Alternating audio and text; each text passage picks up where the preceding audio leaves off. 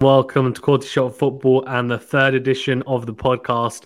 We have a full house. We've got myself, Ash and Suf, who've been on before, but also Josh as well. Now, you might find his voice pretty familiar, considering that he does commentary for the BBC and Talk Sports. So if you do, you might be thinking, oh, yeah, I'm pretty sure that's a familiar voice. So I've got him on as well, which will be fantastic to get his opinions on, of course, everything football. Ash and myself, of course, Chelsea supporters, South Liverpool, and Josh, Manchester United. So that will be it'll be a fun podcast, I'm sure. So we're gonna talk about an array of topics as always, but yeah, Champions League semi-finals. Previewing those is, I guess, one of the biggest topics coming up in the next, well, not less than a week now as well. So just a few days, and then of course we'll round up some of the Premier League action, FA Cup as well. Semi-finals just happened as well only a couple of days ago, and not too long ago Manchester United just announcing Ten Hag as their permanent manager, so we can get into that and maybe some other bits and bobs as well. Before we do, Ash, Saf, Josh, all okay, all good? Yeah, well, thanks. Well, doing well, thanks for that. Yeah, of course, Saf's doing well. A smug look on his face. He's like, the quadruples on. Exactly. There's still a chance there. Still a chance exactly. There. Still a chance. Exactly. Crazy. I guess first of all, then let's.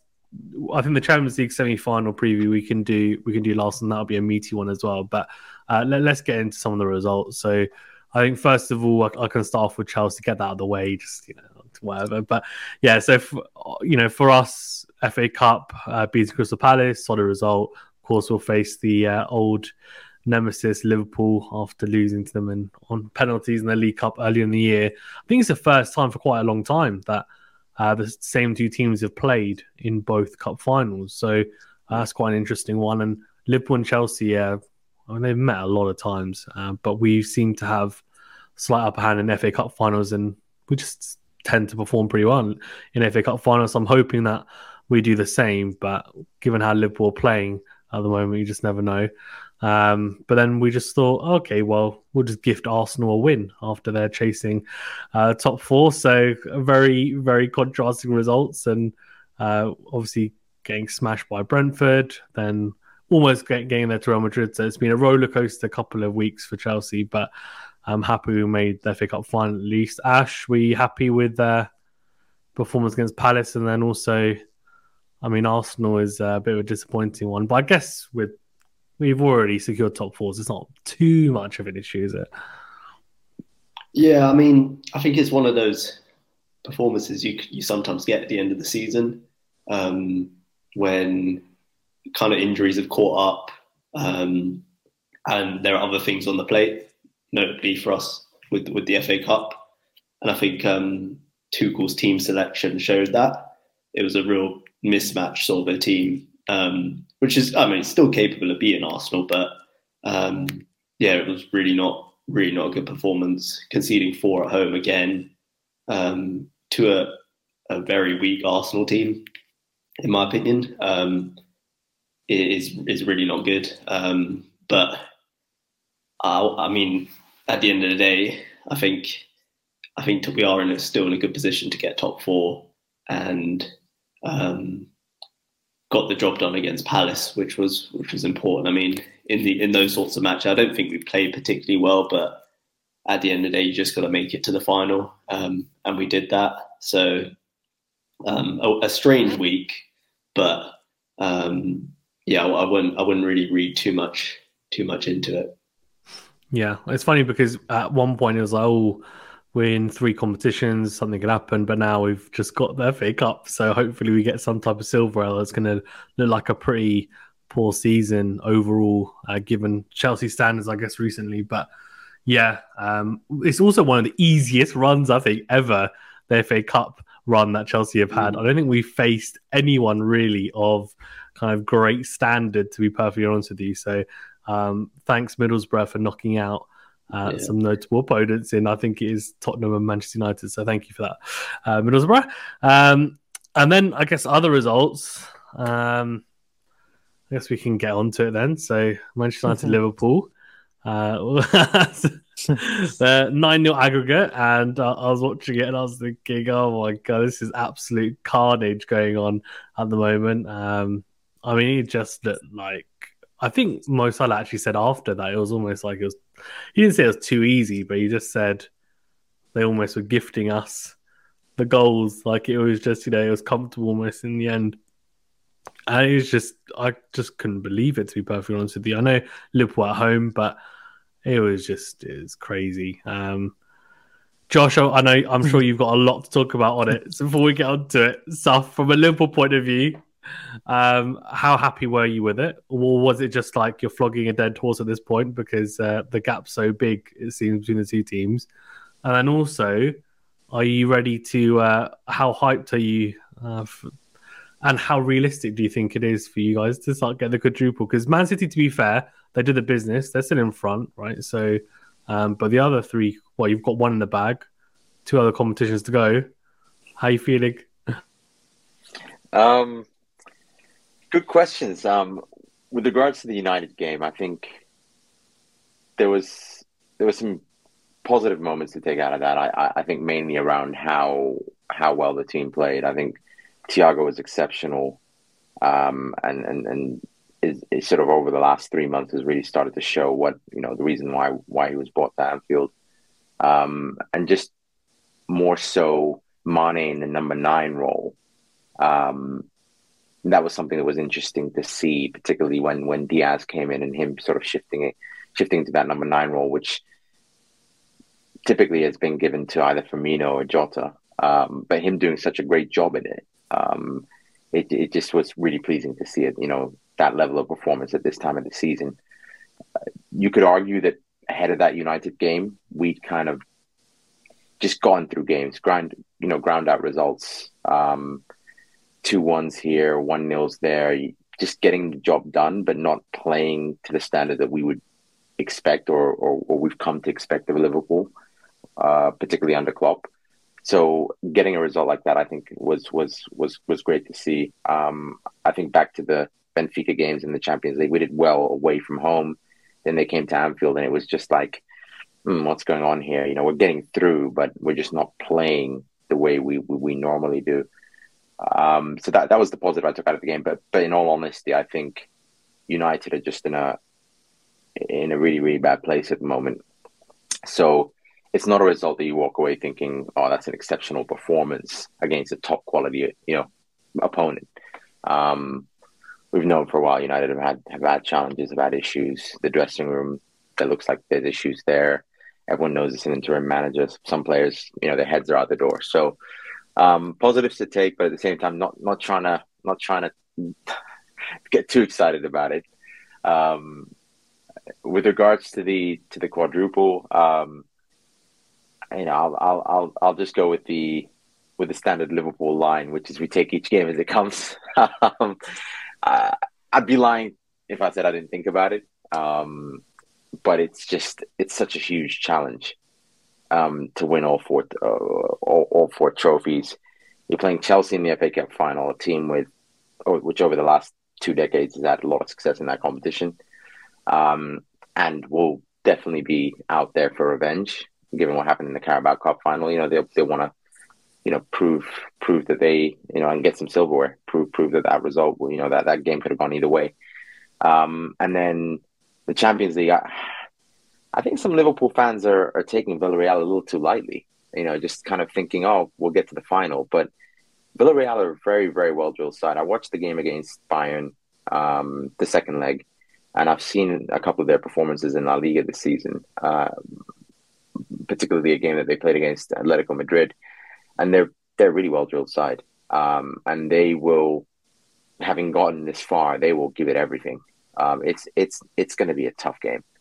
On paper, you could argue Liverpool have the better squad and have players that that are world class that should win you games. But it's a Champions League; anything can happen. I didn't expect them to beat Bayern, but they did an exceptional job there and got through. So the Champions League is not going to be easy, and then the Premier League. It breaks my heart to say, but I just think I think City will just win the majority of their games. They'll win all their games, and I just see them beating us by a point, which will be heartbreaking. So hopefully we can do something in one of the other cups, either win the FA Cup or maybe go for the Champions League. Walk out of the season with 2, maybe 3 trophies. That would be success. That would be a really successful season. If we win the league, great, but I think the quadruple is a big ask. Yeah, it would be a big ask, to be fair, but it's the Thiago point's really interesting. I think from a technical aspect, from what I've seen, it's just, I mean, it's what he's always had at Barcelona and Bayern, but he takes players out of the game with his passing, right? The quick passes in midfield, and then it opens up space. And as you said, Manchester United are not, at the top level, but you just saw massive gaps opening up because he just plays the ball so quickly in midfield and manages to move it so effectively. And I think it was incredible. I think looking at his stats, I think he was 96% passing accuracy for the game. Just barely loses the ball. Accuracy is phenomenal and just has a fantastic range of passing as well. So great to see someone of his quality really shining and I guess showing exactly what he's about, which is great. And quickly on the Villarreal thing, I know we'll touch upon it more a bit later in the pod, but it's really interesting. They're subsidising as well all the tickets at home for all the supporters for the Champions League game and also away, which is great to see. So I really, really respect that. And not many clubs will do that. Most clubs will kind of cash in and just say, yeah, let's get all the money we can from it. So kudos to them. Josh, over to you, Manchester United. Where to begin? Yeah. Were you surprised by the result, I guess is the first thing? No, I think the most damning thing for United fans this week was when you play Liverpool, there's a special feeling when you play Liverpool that you can't compare. It's a unique game. It's the biggest rivalry. I think even the introduction of City's emphasised how much we despise Liverpool. I don't think it needs to be said. I think Sophie will agree also. But I think this week was the first time I went there with no expectations, no butterflies, no nerves. Even we've been on top, you always go to Anfield or you host Liverpool, you're in for a game. And after the Etihad performance last month, I didn't expect the team to give up again against a bigger rival. And boy, did they do that on Tuesday. And yeah, it's sad to see. I think that's the most disappointing thing is, you look at teams like Norwich and Watford, they go to Anfield. In recent weeks, Norwich took the lead there. We've got better players than those in the bottom three, and we shouldn't be going to Anfield expecting to lose 4-3. Yeah, we've had a bad season, but you spoke to any United fan with sense, they would have told you that we were not going to win that football game, and we're lucky to get a draw. I don't know where the goals are coming. I don't know how we're going to keep Liverpool out. And Steve's correct. Liverpool have been, grinding results out week in, week out. And that's one of the better performances of the night. Thiago was outstanding. Mane was sensational. Salah hasn't scored in how many games, and he picks a goal up. There was a time when Salah never used to score past Man United, and all of a sudden now he's getting goals galore. But from our perspective, we wanted the season to end for quite a while. It's kind of like a thrashing tour. We've got you guys next week, and maybe you'll beat us and get some confidence from that in terms of Chelsea next Thursday. But yeah, this season is done for us. And Arsenal, Spurs keep losing games, so it looks like we're in a battle for top four. We're never in a battle for top four. Our season really ended when we went out to Atletico Madrid in the Champions League. The players have not taken to Radnick for one reason or not. But it's disappointing. I think what's really low is you don't feel any emotion after that game. I'm sure you guys yesterday were annoyed at Chelsea's defeat to Arsenal because you shouldn't be losing to Arsenal. You're annoyed. With us, it's kind of, well, they're better than us. They're bigger than us. They've got their setup of their managers and owners, and we're just the mess that we know we are. And it's a reality check that I think we know. And in terms of the game, yeah, we look bright for 5 minutes in the second half. But that's what they can do. They open us up, and the third goal puts the game away. So yeah, very disappointing. But to be honest, we struggled against Norwich. So we are playing against a team that are going for 4 trophies, are pushing a very good Man City team to win in the league. You can only expect us to falter. Well, I don't expect us to do that, but that's where we are at the moment, unfortunately. So yeah, I think 4-0 doesn't flatter us, and it's disappointing. Yeah, it's really interesting, isn't it? Because obviously, I guess no Ronaldo didn't help, but in saying that, I don't know how much his impact would have affected the result. Obviously, Really sad to hear about, obviously, the kind of death of one of his newborn children as well, one of the twins. But yeah, really good gesture as well from Liverpool. I think it was the 1 minute silence or clap or applause, sorry, even at the 7 minute mark, which was great. One of the Liverpool supporters even was holding a Ronaldo shirt, which is you would never see that kind of thing. So great to see. But yeah, I mean, how much blame do you think, and is it fair, Josh? There's been a lot of blame placed on Harry Maguire specifically. Is that warranted? Is it fair, or is he just being scapegoated? And actually, I think we can all agree it's a collective issue. But should there be so much emphasis on him specifically? And is it just because he's the captain and defensively they're just being so poor? Yeah, I think at times he doesn't help himself. I think before the game he had an interview with Sky and he said, I've been picked by both managers that have been here this year. I can't think of a player who's performed in a United shirt this year. Maybe De Gea, possibly Fred. Maguire's been poor. And if you're captain of Man United and you're not performing, you shouldn't be coming out making these interviews and making these statements. I think the criticism that he gets and Paul Pogba gets kind of from the same kind of brush, where he wasn't worth 80 million. That was an error from the club to spend that money. So it was always going to be difficult for him to, live up to the heights of, say, someone like Virgil van Dijk, who went for 75 million. They're in a different world in terms of their abilities. But I don't think he's a poor defender. I think it's OTT. But the reason I compare him to Paul Pogba is because a lot of United fans look at Harry Maguire as, why is he our captain? He's rubbish. Why is he bought? He's a symbol of kind of the decline. Then there's another section of United fans who just think Paul Pogba's overrated. He's never performed. He's overpaid. He's an 89 million flop. So I think them two are quite easy targets. But at times, I think they've performed in their times at United. I don't think they've hit their heights. I don't think they've been their best. We've seen them perform better for their national sides in England and France. But they're easy targets. He stepped up for the first goal, but there's a lot of defensive issues there. There's a lot of the setup's poor. Someone like Bruno Fernandes gives the ball away every minute. He gets the ball and he hammers it, So I think it's just easy for also, not necessarily rival fans, but people outside the club to look at it. But we saw today reports of a bomb scare or someone sent him an email that there was a bomb potentially planted at his house. It's good there was nothing found. It's just a bit OT. Honestly, the club needs the season to end and for this new manager to come in and make his judgment on certain players to stay or go. I never really agreed with him being captain. I don't think he's conducted himself well, but I do also feel he's, he is targeted and he could have a good game. For example, Norwich was excellent, but no one says nothing, and he goes to Anfield, you're playing a very good, Diaz, Mane, Salah. These are players that a week ago, not only twice in a week, destroyed, Manchester City defenders who are apparently the best in there. Not apparently, but they are. If you look at the Premier League table. So you've got to look at the opposition. You've got to look at it game by game. But Maguire has struggled this season, and the criticism is definitely justified. Yeah, no, agreed. It's interesting you said about Bruno Fernandes because he was like kind of the second coming, wasn't he?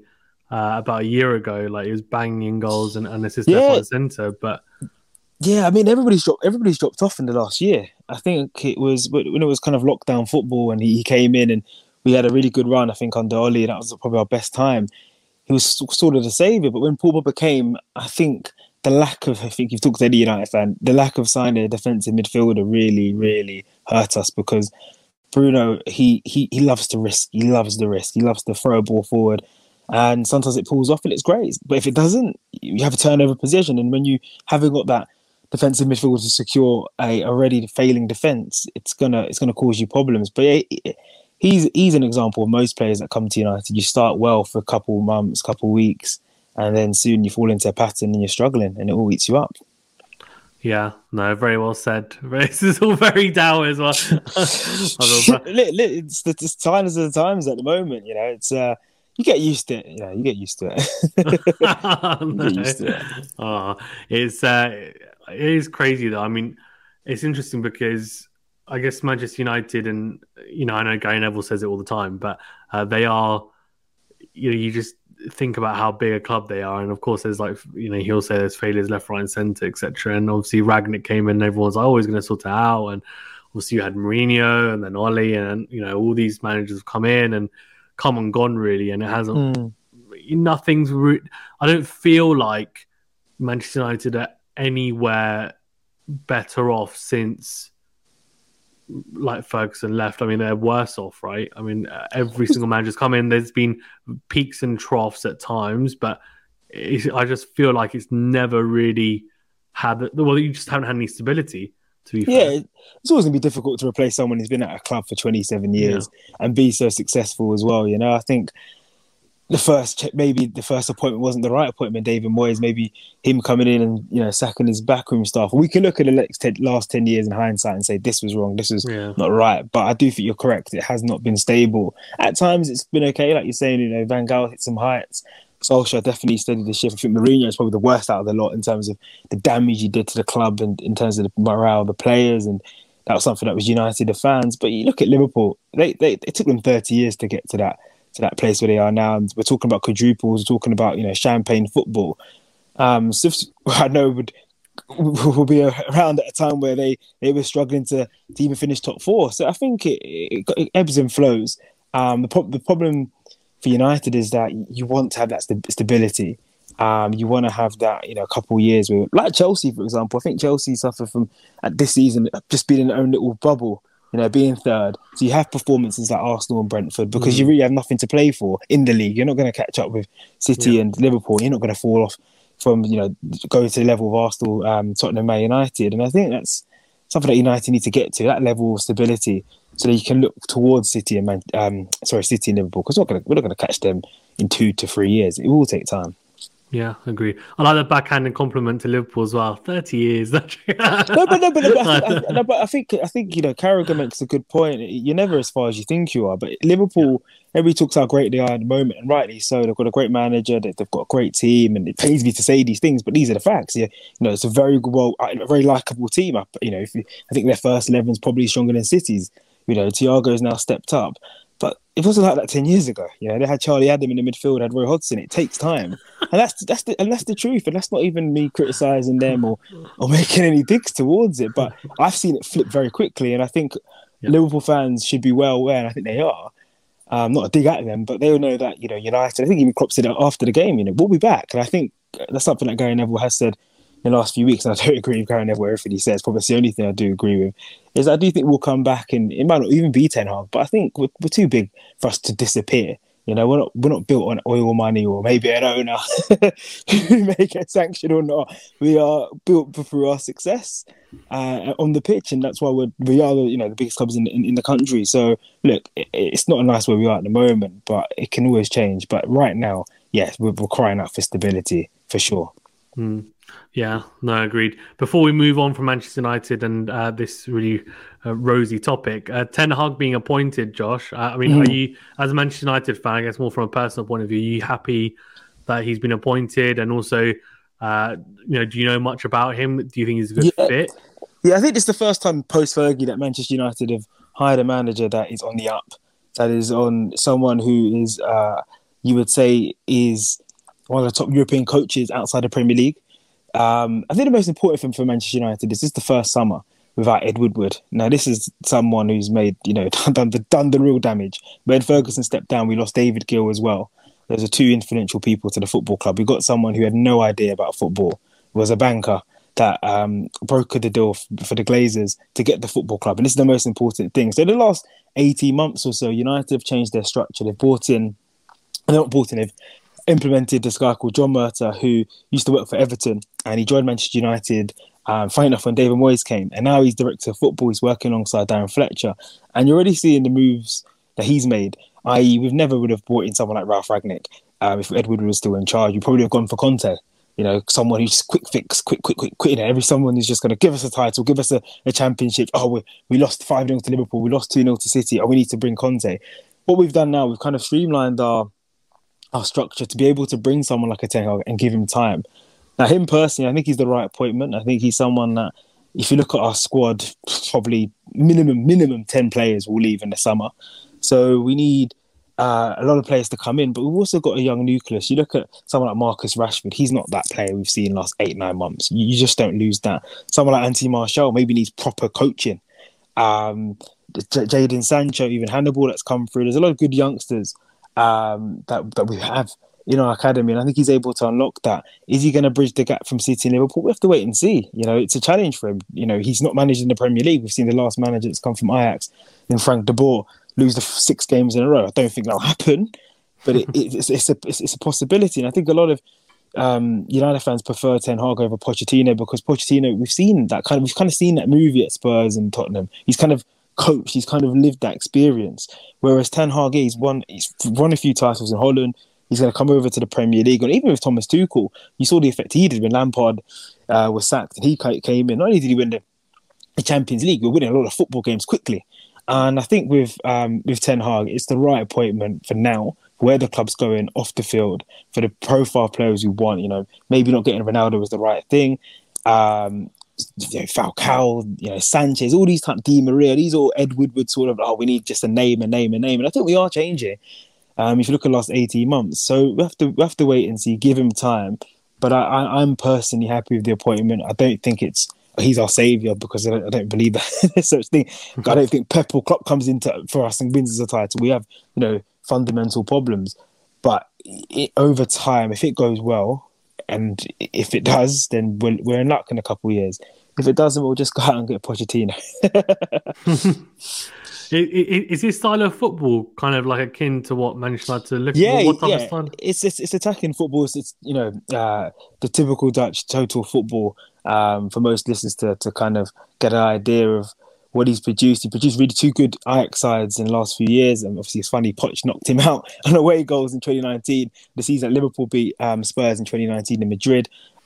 He worked under Pep Guardiola. He was the head coach for Bayern Munich's second team before going to Ajax. He actually worked under Steve McLaren also for FC20. So it's very, very on brand for what United want. United fans, will kind of help him when he needs time. It's not going to be sterile football. And also United, Louis van Gaal, brilliant coach in his own right. What he did at Barcelona, Jose Mourinho, of course, you guys know what he's all about. His sides he built in 06, 05. Those are all previous eras of football. Whereas Ten Hag, we're looking forward. His best years ahead of him, and I think that's the key point. His best years ahead of him. Whereas Oli wasn't tried and tested, but Louis van Gaal, Mourinho was. So yeah, we're expecting attacking football coming through. We hope anyway. We can only hope. Yeah, no, agreed. I think it'll be an interesting one for sure. Looking forward to seeing what he does at the club, and I'm sure the summer will be very, very busy for Manchester United. But yeah, I think to be fair, this has been talked about for ages, the Ten Hag appointment. I feel like you're right. I feel like everyone who supports Manchester United just wants the season to be over so they can get to the summer, get people in and out, and then just start hopefully refreshing. So I'm sure, for Manchester United, really the season's over. It's just whether you guys can somehow nick 4th, which we'll see. Still time. You never know. On to then, I guess, the Champions League semi-finals then. So the big meaty ones. So we can start off with Manchester City and Real Madrid, even. I was about to say Manchester United. That's 2003. Manchester City and Real Madrid. We'll go on that first because obviously, Saf, I'm sure you've got a lot to talk about Liverpool. But Ash, from a neutral point of view, it's a class game. I think we're a little bit still sore, I'm sure, after being knocked out by Real Madrid, but we'll talk about them in a positive light. Benzema, he's in phenomenal form, but Man City surely go into that the favourites. Yeah, I think they do. I think I personally see it as City's year, and it's a case of where Real Madrid, they're always going to be up for the big games. They've got that experience. They've got a winning mentality. But I think City have just got so much quality, and I think their problem has often been mentality when it comes to the clutch points of games and in the ties. I've often found they'll maybe have a good first leg, but then struggle in the second leg. But I think this year they've got enough quality all over the pitch, and there seems to be an enhanced level of focus and determination to win it. And I think having lost the final last year, which was the furthest they've got, I think they'll have that edge on Real, who to be honest, I thought played well at Stamford Bridge, but really didn't play well at the Bernabeu. And to be honest, I'm not that totally convinced by the Chelsea side that they played against. So the up against what is undoubtedly a quality City side, I'd give the edge to City, even if Benzema's on it. I think across the two legs, I'd back City. Yeah, no, yeah. I mean, they stole it from us. They stole it from Modric with his damn ridiculous passing. But yeah, Suf, what about you in terms of the City Real Madrid tie? I mean, what do you look at it? And also from a Liverpool point of view, who do you prefer as well? If you guys win, of course. If we were to get through, I'd prefer to play Real Madrid. I think City would be a tougher opponent, and we've got some unfinished business with Real from 2018. So my preference would be to play Real Madrid. I think on paper they'd probably be the opponents that most Liverpool fans would want to face.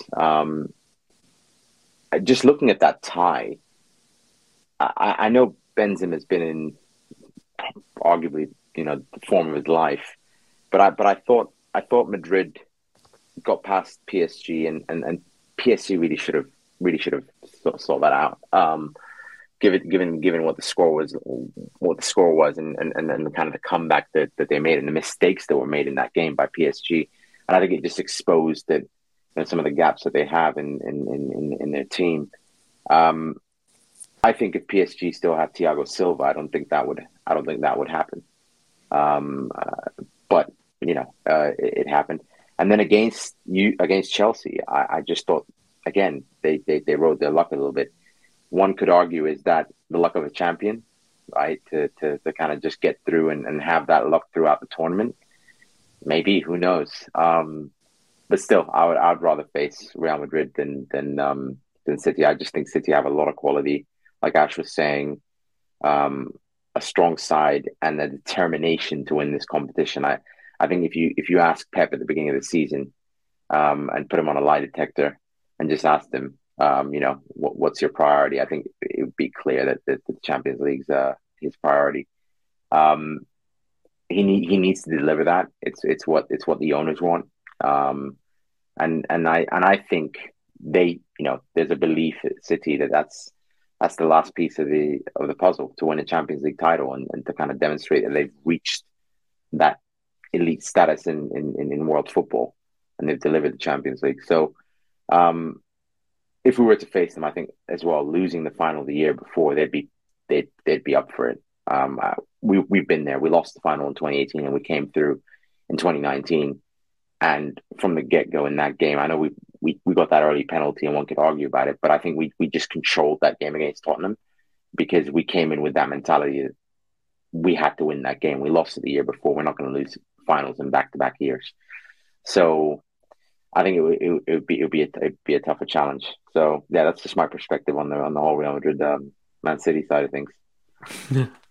Yeah, it's interesting. Well, I guess City are the favourites unless Pep does something weird. Like I've always go on about it, but it plays someone like Cancelo up front or something, and just something really weird. But yeah, no, I agree with both of you guys on that. I think it's an interesting one in terms of matchups. I guess it'll be Benzema and the centre backs, and are they able to contain them? Because every time the ball came across the box when we played them, I was just like, oh crap! Like I could just see Benzema leaping, and I was like, no, stop! Like, don't head the ball, don't get anywhere near him. So I'm hoping it's an entertaining game, though. I think it will be. Josh, from your point of view, I mean, looking at it, what do you think of the tie? I mean, are we getting ahead of ourselves? Are City that bigger favourites? No, I think City are the favourites of the whole tournament.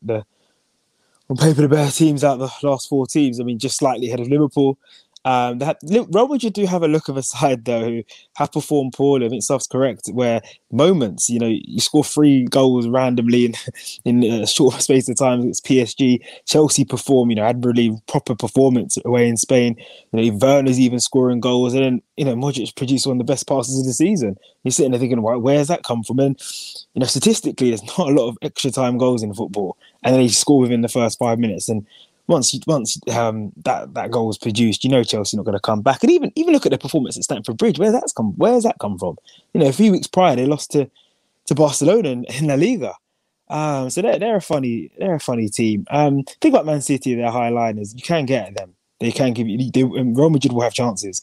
It's just about, can Real Madrid keep City out? And I'm not convinced that's the case over 2 legs. Now there's no away goals as well. I think that always suits us, the sides that produce more goals.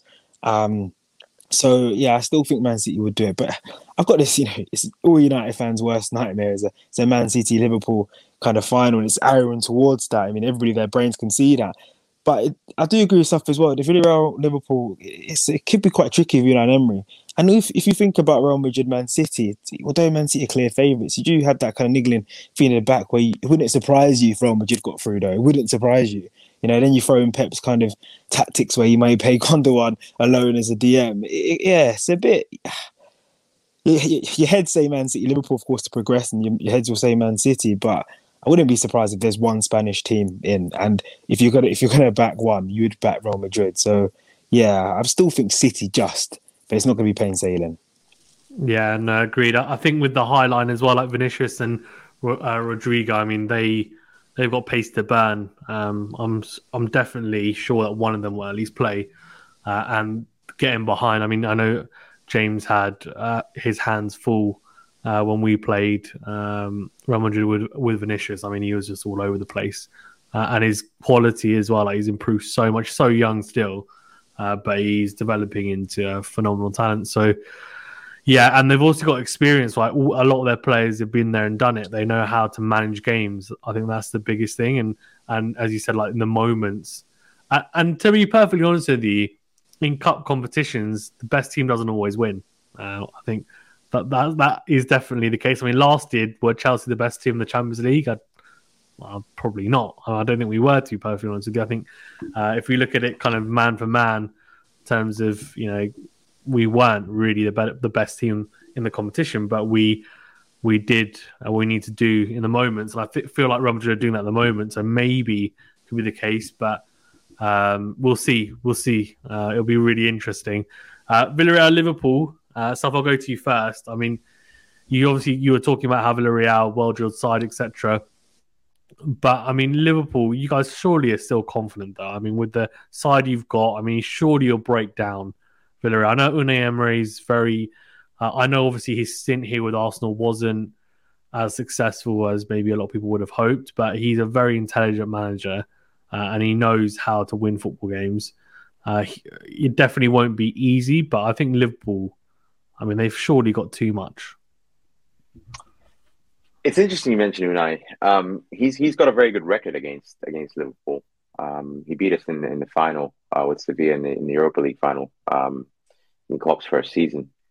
I look at his period with Arsenal, and I just think that a lot of things were wrong in the club, and I'm talking about the structure of the organization. I think Josh made a reference to how Manchester United have sort of shuffled the pack internally when you think about sort of the operations of the club. And I think United got to a point where they realized something had to change. And Edward, with sort of moving on, gave them that window of opportunity.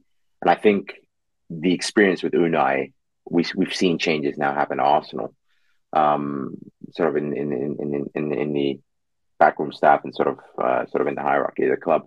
And I think Unai suffered as a consequence of that. You look at his win percentage compared to Arteta. I think at one point a couple of weeks ago I looked at it and it was, I think Unai had a slightly better win percentage, and I don't think he was given enough time. So it was kind of like the perfect storm, and it just didn't work out, and that happens. But when you look at his track record with Spanish sides, it's impressive, and I think what he's done with Villarreal and sort of, you look at a player like Danjuma, who I think he was at Bournemouth, wasn't he?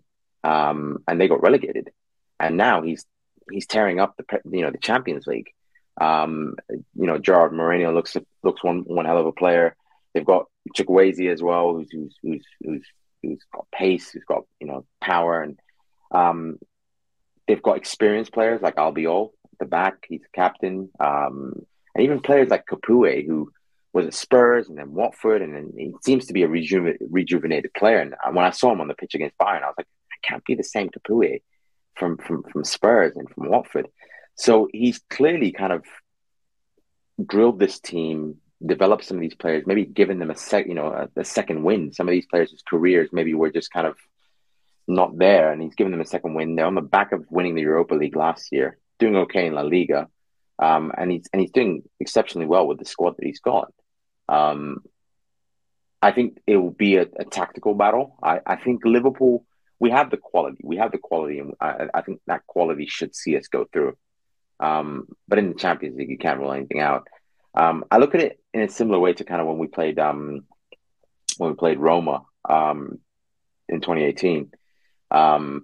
We had kind of, a lot of Liverpool fans have thought, oh, we should get through. We've got the momentum. We've just gone past City, so we should get past Roma. And in the first leg, Salah did an exceptional job at Anfield and scored quite a few goals. And then they scored this late goal, and then we went to Rome, and it was tight. It wasn't as easy as we thought it would be. So yeah, I do think a lot of Liverpool fans are confident, but and yet technically on paper we've got the squad and we should have the quality to get through and to break them down. But Unai is not he's not a novice. He's an experienced manager, proven at in European competitions, and I think he'll make it very difficult for us. First leg at Anfield will be interesting. If we can get away with a solid win, try not to concede any goals, and then go away and try and play, do one of our typical Jurgen Klopp away performances, then we should be okay. But that first leg at Anfield will tell the story. Well, with the crowd behind you and being at home first, then no excuses. That's it. Got the job done. To be fair, I've been to Anfield. I know what the crowd's like. I mean, come on, get behind them. Ash, what do you think? I mean, have you seen much of Villarreal? I mean, and do you think they pose much of a threat? I think they will. I mean, at the end of the day, it's Emery in a European, at the depth of a European competition, and he has a phenomenal record.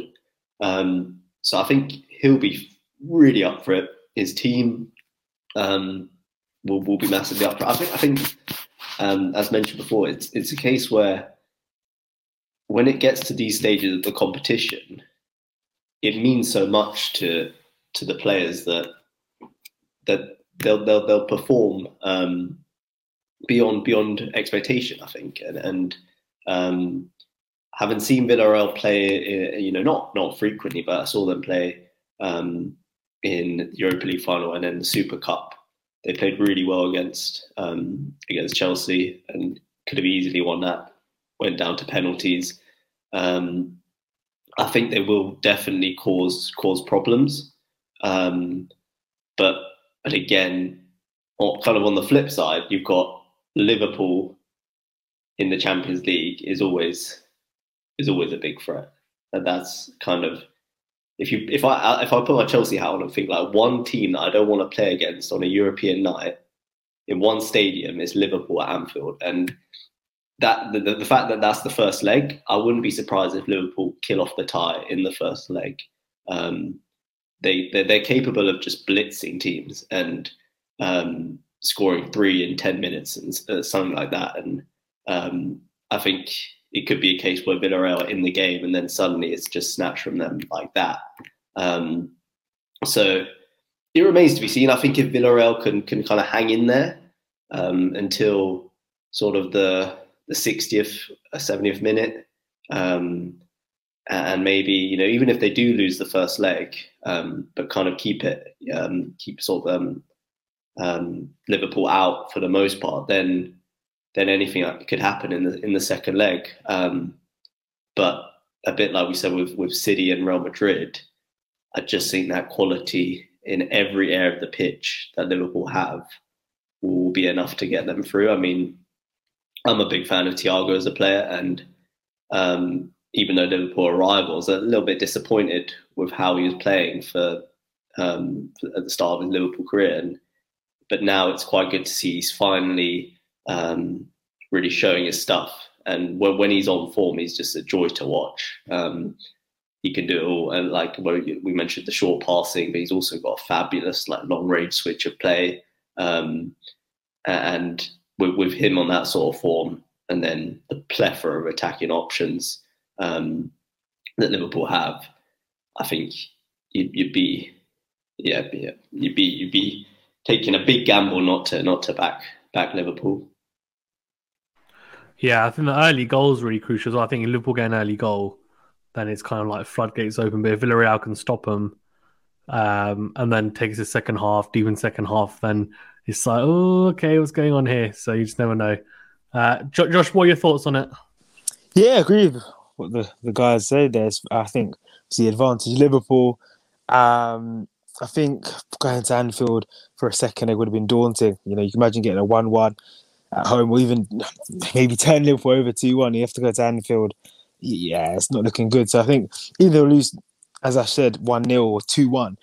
That's a good result to take back to semi-final. Performances are going to be raised. And I think also for the Spanish sides, a real boost for them is that Liverpool and Man City can't afford to take the eye off the league because they're both going for it. And Liverpool played Newcastle at 12:30 on the Saturday after, which is a real kind of...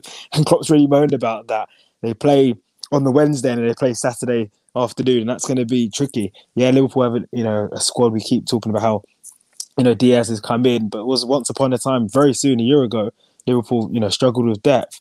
And Newcastle playing brilliantly in the league at the moment, and that's why the quadruple. It's not because Liverpool are not good; it's because of those schedules and those games. Whereas Villarreal and Real Madrid, they can rest, and I think Villarreal did that, didn't they? They rested the whole team, including the goalkeeper, I think, before the game against Bayern, and they'll do that again. So that's one thing to look out for, I think, also for the two ties. But in terms of that, I still see Liverpool comfortably doing the job at Anfield. Doing what they did against United in getting a couple goals. It's just too many opportunities they create for Mane, Salah, and Diaz and Jota. It's just too many now. And now you've got someone like Thiago working. They've actually got a maestro, and you're forgetting that their back four is so solid. Konate comes in, replaces Matip. He gets a few goals, but then he's solid. Trent, for all his defensive flaws, he's such a defensive threat. Robertson's a good left back, and Fabinho is a solid defensive mid. There's no weaknesses there. It's 180 minutes. You've got to win. You can maybe beat Liverpool over 90, but if you're at a point where your quality is lacking and they've got high quality, and it's why City are impressive, I think, because I think they've been raised by a strong Liverpool team, and they just keep doing it. They keep grinding results. They keep not faltering. Yeah, they lost at Wembley, but 2 weeks ago, they should have won the game at the Etihad.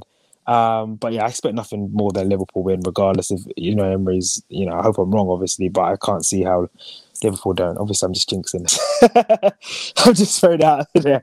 Serious, but I can't see nothing but a Liverpool victory, 110%. 10-0 Liverpool. 100. But that Saturday, but I do think we saw it with even Man City on the weekend. They made a few changes in the FA Cup because they went so hard in the Atletico Madrid game. Whereas Liverpool made a few changes for the Benfica game because they'd done the job in Portugal. I don't know if Liverpool I don't know what the situation is going to be on Sunday against Everton. That's going to play a factor in definitely who wins the title and maybe in these Champions League ties, 110%. Especially because Newcastle, they're the kind of the poorer teams you want to they're the worst teams you want to face really because you've got nothing to play for. So they will make it difficult. For Liverpool that day, but yeah, as I said, I expect Liverpool to beat Villarreal comfortably at Anfield, and that'll be enough, and they'll do the job like they did in 2018 against Roma. So yeah, no, agreed. Yeah, agreed. I think it's tracking towards the Liverpool City final, but you just never know. Yeah, you just never know though. It's just I mean, how many times have we seen there's so many opportunities where 1 year it could be Real Madrid Barcelona, and then there's Real Madrid Atletico in the final because Atletico just did a number on Barca, and then there's just so many different, as Ash has said as well, that in the Champions League you can just have one team who has an inspired performance on the night, and their home crowds behind them, and they just are able to get a result that no one was expecting. So yeah, we'll see. Really exciting though. I'm really looking forward to those two games actually as well this week. But yeah, is there anything that you guys want to touch upon as well, topic wise, that we haven't touched upon? Maybe race for top four. Who do you fancy to get it? Because that was a massive. Obviously, we don't have any Arsenal supporters here, but that was a massive win for Arsenal, considering they lost the last 3 games. Yeah. They will go to Stamford Bridge. I think that's the first time, I don't know in Premier League history, but the first time they've beaten Chelsea back-to-back at the Bridge for a number of years. Yeah. And no one have given them a chance after Southampton. And obviously, they play United on Saturday. If they were to get a result there, would you put them as favourites? Or... Yeah, it's interesting, isn't it? I think with goal difference, Tottenham are still quite ahead, but they've still got Liverpool to play, haven't they? Tottenham play Liverpool, second day last week of the season. Yeah. So I don't know whether it'll be still in play at that point, but I'd imagine it might be. But I mean, you talk about those two, but if Manchester United beat Arsenal, then they're no. Josh doesn't want to jinx. No, I just don't believe. You know, a team that can't beat Leicester and Everton doesn't deserve to be in top 4. You know, Everton have got 1 win, and how many? That was against us. Look at that Norwich game again. It was Ronaldo, brilliance. It was individual brilliance. If the players wanted that fight, they would have tried their best, tried at least to compete against Liverpool. Yeah, we might beat Arsenal, but are we going to beat you guys next Thursday? I don't think so. Shut in. I don't think so. I don't put United there all by name, but we won't finish top 4. I don't think so. I'll go with Tottenham. I believe in Conte and his rejuvenation of the team. But Ash and Saf, what are your thoughts? If I was to put a bet on now, I'd probably back Tottenham. I just think, like you, Conte is probably squeezing as much as he can out of that team, and I think on their day that sort of Son Kane partnership can win you games. So I would probably back Tottenham. I think Arsenal may just miss out by a point or 2 because there's not that much in it. United maybe another point or 2 behind. But yeah, I'm going Tottenham. Ash? Yeah, I think it's even though Arsenal played so well yesterday, I think it's very hard to back them in any sort of crunch moment. So I'd hand it to Tottenham. But I think the North London derby would be huge. Be absolutely massive, and probably who wins that. I mean, I say who wins that will probably go on to win it, but knowing these sort of teams, they're red hot one day and then absolutely woeful the next day. So I think it will go down to the wire. But on your point, Josh, about Man U Chelsea, to be honest, I can see Man U win it because we are charity FC at the moment. Whenever you need a win, if you're on a torrid run of form, Chelsea are there, ready to hand you the 3 points. I still think there'll be a few twists and turns, but I'd probably give the edge to Tottenham. Part of me wants to see Arsenal make it just because they've been through so many years of suffering, and they finally have a team that they believe in. And as a Chelsea fan, Tottenham or Arsenal, I mean, it's pick your poison. So maybe Eddie Nketiah will go on an absolute run now and lead Arsenal to top 4. But we'll see. Yeah, who knows? It's I think I don't know. I know Josh doesn't believe, but I wouldn't even be surprised if Manchester United are there or thereabouts. I think if United get a result against Arsenal, then because we'll be level with Arsenal and we'll be 3 points behind Spurs, I think, and knowing that Arsenal Spurs play each other, and of course Spurs go to Liverpool, I just don't think these players care. But if we really wanted to turn up this season, we'd be in the top 4 comfortably right now. We'd be 3 points behind Chelsea. We've had so many games where Arsenal and Tottenham have lost and drawn. Tottenham have lost 3 in a row. Arsenal have lost 3 in a row. We could have beaten Leicester. We could have beaten Everton. We could have beaten Burnley. 100 of draws, since Ragnick's come in. I just don't think the players care. So I think it'd be interesting to see what happens at Arsenal. Yeah, we'll beat Arsenal. Maybe you can beat Chelsea. Then it gets interesting, but they haven't got the fight. That's the most depressing thing, I think. You look at Arsenal, Spurs. They bought into their respective managers. All right, they're permanent, but ours they don't, and they're really thinking about their other clubs and their next move. So yeah, I'm not confident, as you can tell. Mate, David De Gea captain is what I say. Yeah. I don't really know who else you make captain, to be fair, apart from Harry Maguire's not the one for me, captain wise anyway. But yeah, is it Ash stuff as well, and Josh, any other topics before we wrap up?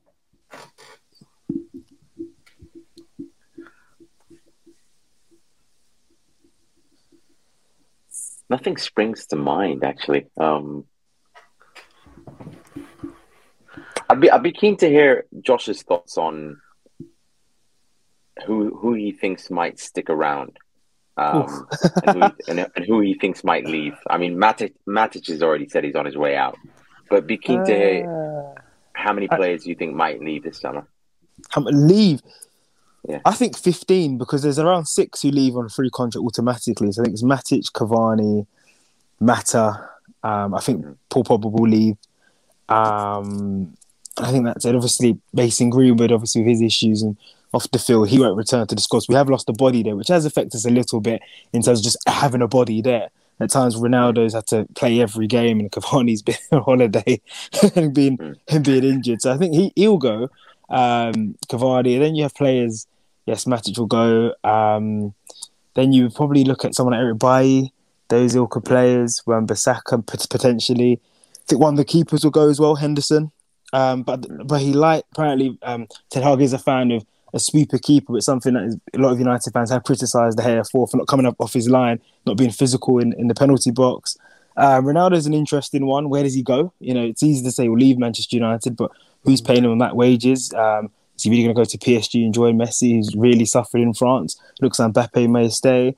In terms of who stays, obviously, I think Sancho will. I think Alanga will.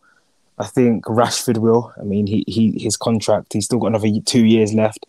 I think Luke Shaw and Maguire do stay. I don't think he's going to buy Maguire for that amount of money.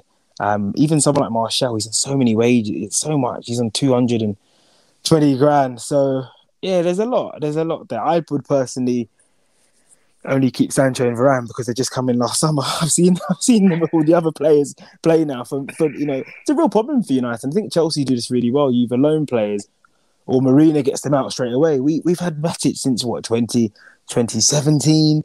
We've had Eric Bailly since 2016. De Gea's now been there for 11, 12 years. I mean, I forgot the main guy, Phil Jones, has been there since I was in secondary school. And I'm not going to come here and jump on the bandwagon and criticise Phil Jones because he's had his injuries. And at once upon a time, he was performing for United under Fergie, which most players were doing. But why is he still at the club? Why was he given a new contract in 2019? These are why we are behind. I forgot he was in the squad. I forgot he was even at Man United until he was in the side. And that's the problem. That's why we're behind these teams. A lot of it's recruitment. You could look at managers and say Oli did this and Louis van Gaal did that, Mourinho, but we just don't get rid of players. The fact that we have 7 players leaving on a free contract, including Lee Grant, is an embarrassment for a top level football club. 6, 7. So Ten Hag can be in trouble if he doesn't get back just because there's no quality.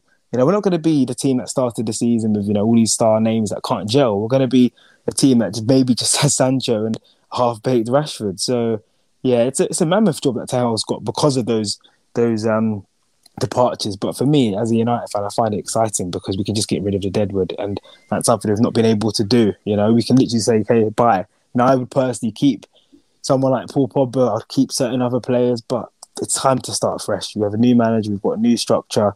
It's done. It's really done. And even if someone like Marcus Rashford has to go, let him go. We were told last couple of years that Lukaku, why do United get rid of Lukaku? And of course, he got loads of goals at Inter. He's come to the Premier League and now he sits at the bench. Players will leave and go. It doesn't matter. I think, Klopp did it once, Salah or Mane. He wanted Brand, he wanted Goetze. Oh, well, does the Liverpool fans want Goetze and Brandt now? No, they don't. So that's the thing with football. I think you can't be too emotional with players. You support a club, and sometimes you do get too emotional with them and wanting people to stay. But so if I can't really answer your question, there's so many outgoings and ingoings to come. I can't really, But I think I don't think any player whose contract's running out will re-sign. There might have been a little bit of hope for Pogba, I think, but after the weekend of the boos, it's best that both parties just move on. I think he's a symbol of also, the kind of bad times at United, and the blame's at both sides for the club and himself. He hasn't performed, and the same with Maguire, but Maguire's no one's going to buy him. He's not Paul Pogba, so we're stuck with him. So that's the problem. So yeah, loads of outgoings, but I think it's exciting. I think that's what excites United fans the most, is that it's not going to be he comes in, he's going to work with these group of players. I think it's a bit naive in what we're reading and listening about. The players don't like these players. Not going to be there other than Bruno Fernandes, Sancho and Varane, because Bruno signed a new contract. He could everybody can go, or at least Lindelof may stay. But it's not going to be not many players from Anfield or this season will be there. So it's exciting. Yeah, it's a reboot. Yeah. Finally, it's a refresh. Yeah. Would you keep Ronaldo, Josh? I would for one season, because I think we will sign another striker. But I'm intrigued to see him under Ten Hag system. I know it's the Dutch league, so everything comes with an asterisk with the Dutch league. But if you look at someone like Sebastian Haller, the amount of goals he scored under Ten Hag. I mean, Ronaldo. He at times you looked at him and thought, oh, why has he come back? He's struggling, but he's got the same amount of goals as Jota, and everybody keeps talking how great Jota is. I think only Salah and Son, or maybe one other player, scored more goals than him. He's now one goal away from 100 Premier League goals. He's been phenomenal. Yeah, he scored goals in Sprouts, but he's got 2 Premier League hat-tricks. He's got hat-tricks in his top 6 sides in Spurs, and he's still quality. He's one of the best players to ever live. Why not? Why not keep it for 1 year? Why not? I think if you're changing everything around him, what harm can it be? What harm? And I think it's challenging for Ten Hag to come and work under someone like that. If he just brushes him aside, and maybe he's not got the appetite to work with these big personalities, because eventually you will have big personalities coming in. Yeah, that's the thing. Mo Salah wasn't a big personality, say, a couple of years back, but now he's got a bit of power because he's playing well, and now he wants a certain amount of money to play for Liverpool. Because Ronaldo now is a personality, maybe Jadon Sancho might be that. So I don't think you should come in and just say, you know what, we need to just move on. I think there's use for Ronaldo. We've seen that this year. At times he's been a problem, but at the times he's been a solution. So I would keep Ronaldo for 1 year. But if he went, I wouldn't care, because I have no emotion other than Sancho Varane, because they're new here, and that's how I feel. But I wouldn't be against him staying. I don't think that's detrimental. We need depth. You can't get rid of everybody. That's the problem as well. Yeah, I mean the thing is, he's phenomenal. We had a discussion on this in one of the previous pods, and I was just saying that I just never understand this whole he's the reason why the team aren't playing well and blah blah blah. And I'm just like, he's banging goals. He's one of the only players that's actually playing well. I mean, I don't understand how you can say he's the problem. I can't believe the kind of arguments behind it. So it's just really, really bizarre. But yeah, I think in terms of Man United, it'll be interesting to see. I don't think they'll get rid of as many players as you want, Josh, because it's impossible. But they will get through it a lot. You don't think, even with all the contracts that are going, because I think it's just so hard. But the issue is, right, say say 15, 20 players go, how are you going to bring in 15, 20 players? No, that's the challenge. That's the problem. You can't do it in one transfer. Right. You're right. I think you're correct. But that's been the big issue as well. Is we went out of the League Cup very early on, and we lost to young boys in the Champions League, and we couldn't rotate. So you had people like Jesse Lingard on the bench, Donny van de Beek, who need games, and it's caused problems in the dressing room. But I do agree with you. I think we can't get rid of everybody, but a good enough chunk will leave. I think the 15, 20 people will leave, but it will be. I reckon it'll be over 2-3 transfer windows. I think it'll be when you're kind of filtering people out every transfer window, the getting people in, and then the club are happy, and then they don't have to spend it all in one go. They can kind of spread it over, the summer, and then January, and then another summer. I think that kind of year cycle, and then you'll be happy. And I feel like he'll have the team that he wants. I think Klopp had a similar thing. He had to kind of do that as well. He kind of had to, for about a year or so, he had to kind of just cycle people out, and then because it's just impossible, it's not Football Manager, I guess. where you just chuck everyone out. It'll be great. In an ideal world, you just do it right, and it's a literal clean slate where you can just go say, you know what, get rid of everyone and just let's just bring everyone in, and it's great. But the problem is a lot of those players are going for free as well. That's the issue as well. Yeah, right? I agree with you. I think Yeah. the wage bill, though, one matter, Yeah. the amount of money they're on, or someone like Yeah. if you remove even the people that are leaving on a free, so someone like Paul Pogba, if you look at players like Martial, Bailly, who may want to leave, already a fullback, a goalkeeper, so you're looking at 5 sales there already, with the 6 going, and then maybe Ronaldo is a question mark as well. So that's even more higher as well. So I think there'll be at least 10, but just on those numbers, and someone like Phil Jones, who has another year left in his contract, he'll go. So there'll be a lot of Deadwood going, which is pleasing. But it's who we bring in as well. You have to match that quality. You'd hope anyway, but it's going to take time. Fortunately, I've got a question for you guys, the Chelsea supporters. Are you? I wouldn't say worried about Tuchel, but Chelsea have had big promise this year to compete, to definitely win a trophy. After buying Lukaku for big money, you won the European Cup. I think you got more points than anyone else as soon as you came in outside Man City. I think at the moment, are you a bit disappointed how the season span? And moving forward, you look at the changes at United. Liverpool, City, West, and then will stay at a top level. Spurs will spend money at Conte. We won't be there. Are you a bit worried that he's not been able to put Lukaku into the team? And you're having these little performances against Brentford. You had a dodgy December, January, where you're not really kicking on, because at the beginning of the season, it was like Tuchel's the guy to challenge Klopp and Pep. But at the moment, you're just third in the league, and it's kind of like you're waiting for the piranhas behind you to come get you. I think he's done a marvellous job alongside the sanctions. That's the backdrop of that. I think he's done brilliantly. But what is Tuchel life at Chelsea really? What does it look like for you guys moving forward? Because he's won the Champions League, but he's either going to bring you the league again. Yeah, it's an interesting one. I'll go to you after, if that's okay. But yeah, I think with Chelsea, I think I don't know. I think with us, the priority isn't really the Champions League. Obviously, we've got. I think if you were to ask Pep, like, okay, you can either win the treble with, the FA Cup and League Cup and the Prem, or you can just win the Champions League. I think he'd just say, I won the Champions League. I think if you give him a lie detector, he'll say, I'd rather just win the Champions League on its own. But with Tuchel, it's an interesting one, because I think he's obviously found a system that he likes. He likes playing with 3 at the back, which I've never been a massive fan of, but I think obviously it's working. And then we had a lot of success under Conte a few years ago on that system as well. And someone like Alonso, when Chilwell's been injured, he's managed to flourish under there as well. But the Lukaku issue is, it is disappointing. I think when he came in, Lukaku, and then he was scoring goals right at the start, I just thought, okay, great. I know he got injured, and I get that. And I know Tuchel's made a big point to say, like, oh, you're injured, he's not really fit, and like basically saying that he's not fit enough, he's not match fit, and he's just like, it's taking him a long time to recover from the injury, etc. I think obviously that hasn't helped that Havertz's form has suddenly kind of skyrocketed, so it's coincided at the same time. But in saying that, like, he's managed to play Havertz and Werner together. So what's to say that he can't play Lukaku and Havertz, Lukaku and Werner? So I think it is possible. He's played it as a 2 at Inter Milan as well with Martinez. So like in a very, very similar system. So I think the issue that Tuchel has is that he wants to play either one of Havertz and Lukaku, and Havertz is his man. Like, he's his main man.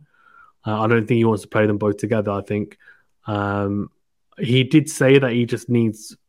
I had an interview with him, and he said that Lukaku just needs a couple of moments where, like, he basically scores goals or is good form. I guess like how Werner's had recently, and then great, okay, he's back. But then my question to Tuchel would be, okay, if he does that, great, but where does he fit in? Because it kind of feels like the team that Tuchel's putting together at the moment, there isn't room for Lukaku to start anyway.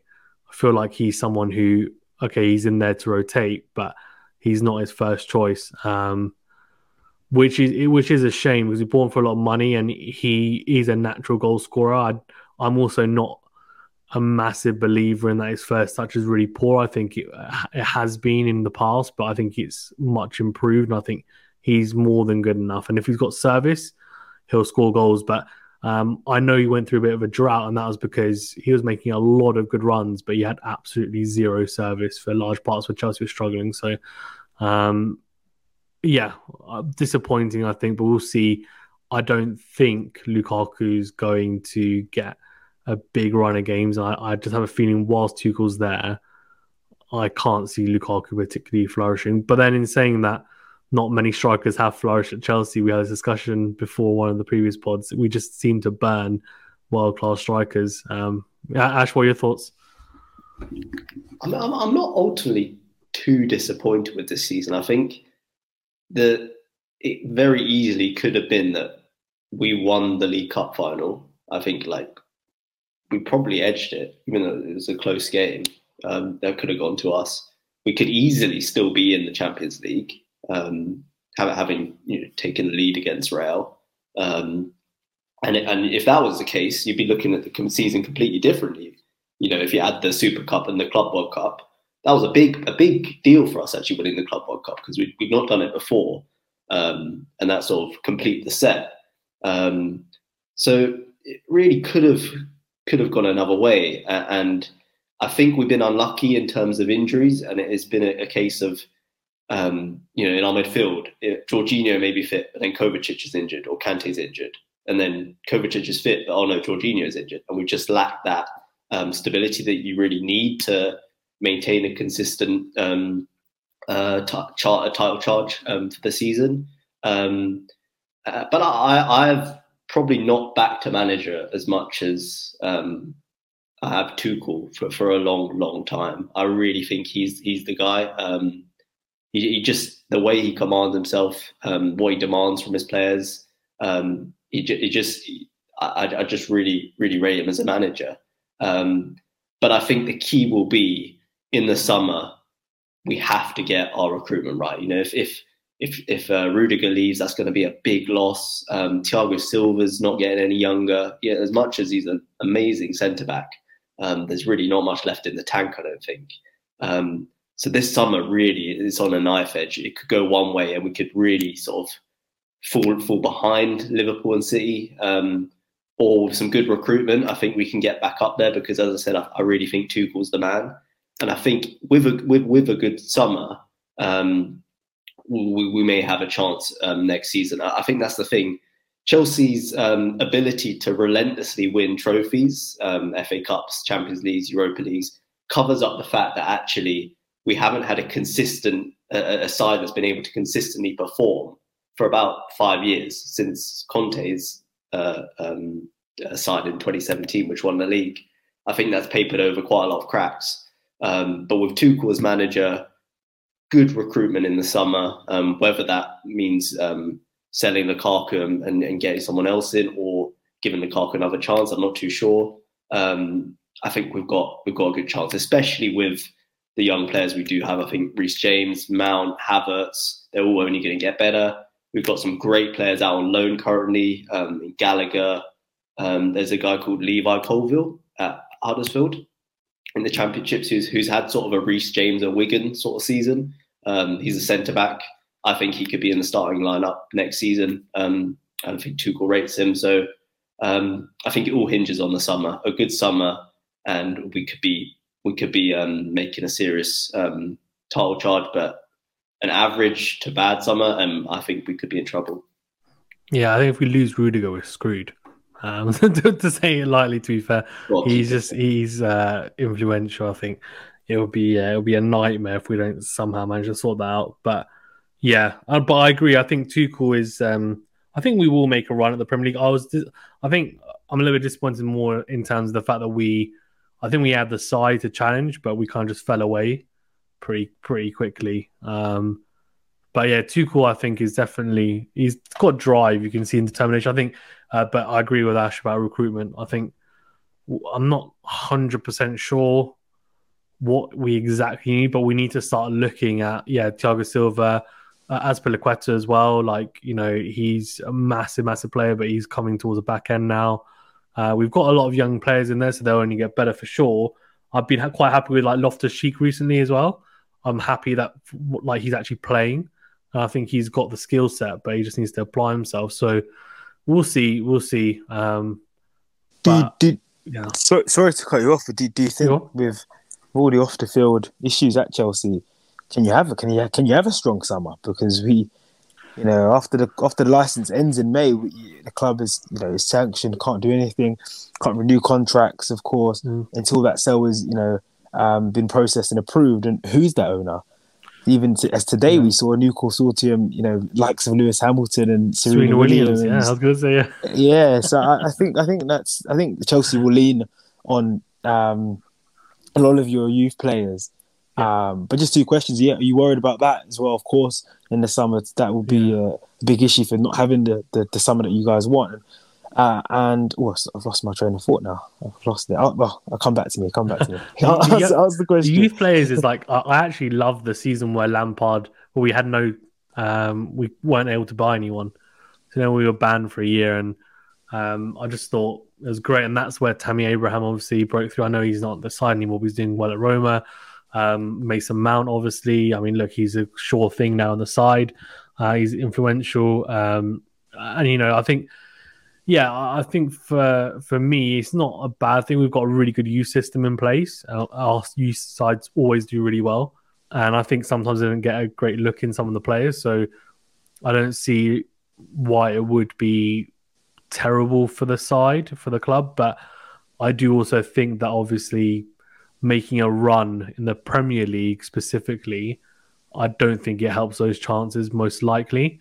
Because we've already got some young players in the side and we need that experience in there, especially if we're going to lose some players, which I think we may lose. For example, someone like a Rudiger, bringing in another youngster into the side, probably, it's not really going to help over the course of the season. I think, yes, it's great for us longer term, but if we're thinking about just the season next year, we need to strengthen the side, I think, with a couple of transfers. Yes, we still need to kind of, blood some not the best at doing. I think the cup competitions definitely we need to do it, but that's my thoughts on it. Ash, what's yours? Yeah, I mean, there's definitely still that uncertainty about what actually the club will look like in come summer and come the start of next season. So kind of dealing with a lot of if buts and maybes. But I'd say Chelsea almost thrives under chaos and uncertainty in a way, because there seems to be a winning mentality across the club. And perhaps that might change with ownership. But I think if we retain that, and as long as the owners are willing to back the club, okay, maybe not to the same extent as Abramovich, but fundamentally concerned with, improving the squad, improving the stadium, improving the whole structure of the club. We've got a great women's team, great academy, making sure that remains a strong aspect of the club. I think I'm still quite confident that it won't really be a massive turning point, really, and actually in Chelsea as a whole. It remains to be seen. Got my fingers crossed that whoever it is that comes in is committed to making the right decisions for the club and for the fans, who at the end of the day, they just want to see their team winning football matches, winning trophies. I'm still hopeful for the summer and beyond. But we'll see which direction we go in. Yeah, and Saf sitting there really smug, like his football club is all sorted. No transfer embargoes, no new managers. Just talk with the quadruples. So, what's funny? It's at the beginning of the season. I remember, listening to a few of the pundits, and the general consensus was that Liverpool starting 11 was arguably the best in the league, but that we lacked the squad to compete on multiple fronts. And when the season started, and then Thiago got injured, and I remember Henderson was having some injury issues, and Firmino was out for a little bit, and then the squad looked pretty bare bones. And then around, just after the AFCON, all these players came back, and all of a sudden everyone's like, "Wow!" And we signed Diaz, and then Konate was showing what a beast he was, power, pace, and all of a sudden everyone's like, "Wow, Liverpool have a squad." And when you really think about it, the only additions really are Diaz and Konate, and yes, they're players that can start games for us. But it's astonishing how that narrative has shifted at the beginning of the season, where people were saying City and Chelsea have deeper squads, far better squads than Liverpool, and now everyone's turning and now looking and saying, well, Liverpool is set, right? And whereas there's question marks around Man City's squad because they've got a few injuries and now they're playing some of their youth players. I looked at their squad when we played them at the Etihad, and they had 2 or 3 players that I'd never heard of before. That clearly came from their under 23s or whatever it was. So it just goes to show you that maybe 2 or 3 injuries, or if you have a 4th injury, and all of a sudden it just changes. I mean, you saw what happened with us last season. Van Dijk, Matip, Gomez injured, and it fell apart.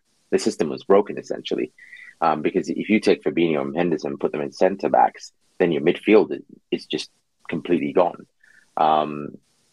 So yeah, I mean, these big squads, they look fantastic and everything, but 2-3 injuries and you could be really fragile. I mean, I dread to think what would happen to us if Alisson got injured. I know, we've got that young Irish boy who's done really well, Kevon Kelleher, but without Alisson, I just see him as the best one-on-one keeper. Like one-on-one, I think Alisson makes phenomenal saves for us. So if he got injured, what would that mean for us? Would we, would we draw or lose a couple of games? Possibly. And then there's the one that obviously freaks us all out, which is Van Dijk. Can he stay fit? If he gets injured, what happens? Because it could all go pear-shaped. So yeah, but it was just an interesting kind of point that I noticed how that narrative changed over the course of the season. And then after AFCON, everyone was just like, "Oh, they've signed Diaz, Thiago's back, Henderson and Firmino are both fit again." And all of a sudden, everyone's like now we've had games where the Ox, Origi, and Minamino can't even get into the matchday squad, and that was unheard of last season, or even a couple of months ago. It was unheard of. Even like Harvey Elliott, who did really well at the beginning of the season, can't even get into a matchday squad now. So yeah, it's interesting. I think with Chelsea, I think 1 or 2 signings, and you guys could look awesome for next season. And it can change really quickly. Yeah, I agree. I think the thing is, you guys need a centre back and then someone to cover, right, for the 3 up top, and then obviously you got Jota before, but then I think like Diaz and Konate just was like, yeah, this is it. I just need Bellingham now, and we're sorted. That's it. That's all I'm asking for. I'm not asking for a lot, right? Greedy boy. It's just the Ox is I think he's going to be on his way out. He hasn't really played, and and I think Curtis Jones and Harvey Elliott need time. And I just look at Bellingham, and he's just got so much in his locker. He reminds me of Gerrard. Like he's like an 8, 9 out of 10 in multiple areas. And that's the type of player you want. Someone who's box to box who can do lots of things. That's the Liverpool dream. Find the Steven Gerrard replacement. Yeah, exactly. We've been looking for the best part of 6-7 years. I haven't found anyone. But do you remember when they thought it'd be Henderson? He's not. Oh, Henderson's a really good player in his own right, but as in like he's never going to. Henderson's a good player. He's a leader. But I just don't think he has the same level of technical ability that Gerrard had. He's won more than Gerrard. Let's not forget. He has. It just goes to show, right? But then again, Henderson had he had Klopp, and he had a phenomenal team around him. On that note, I think it's a good note to wrap it up. But yeah, thanks guys for being on. Do appreciate it. Ash, Saf, and also Josh as well. Great to have you on. Of course, do check out Josh actually on Twitter as well. I'm sure you can see some of his commentary on there, and I'm sure you'll hear him on BBC or Talk Sport. And if you want to hear myself, Ash, and Saf more, then you can just subscribe to the channel and follow us on the podcast. You can hear us on there because we're not on. These are the airwaves that we're on at the moment. But yeah, I really do appreciate it, guys. If you're listening on a podcast platform, then obviously do leave a review, rate the podcast as well. If you don't mind, does help us out. And if you're on YouTube, like, subscribe, leave a comment as well. Let us know your thoughts as well on, who you think is going to win Champions League semi-finals, and of course the race for top 4 and all other topics, whatever you like. Thanks very much, guys. Stay safe and well, and we'll see you on the next video.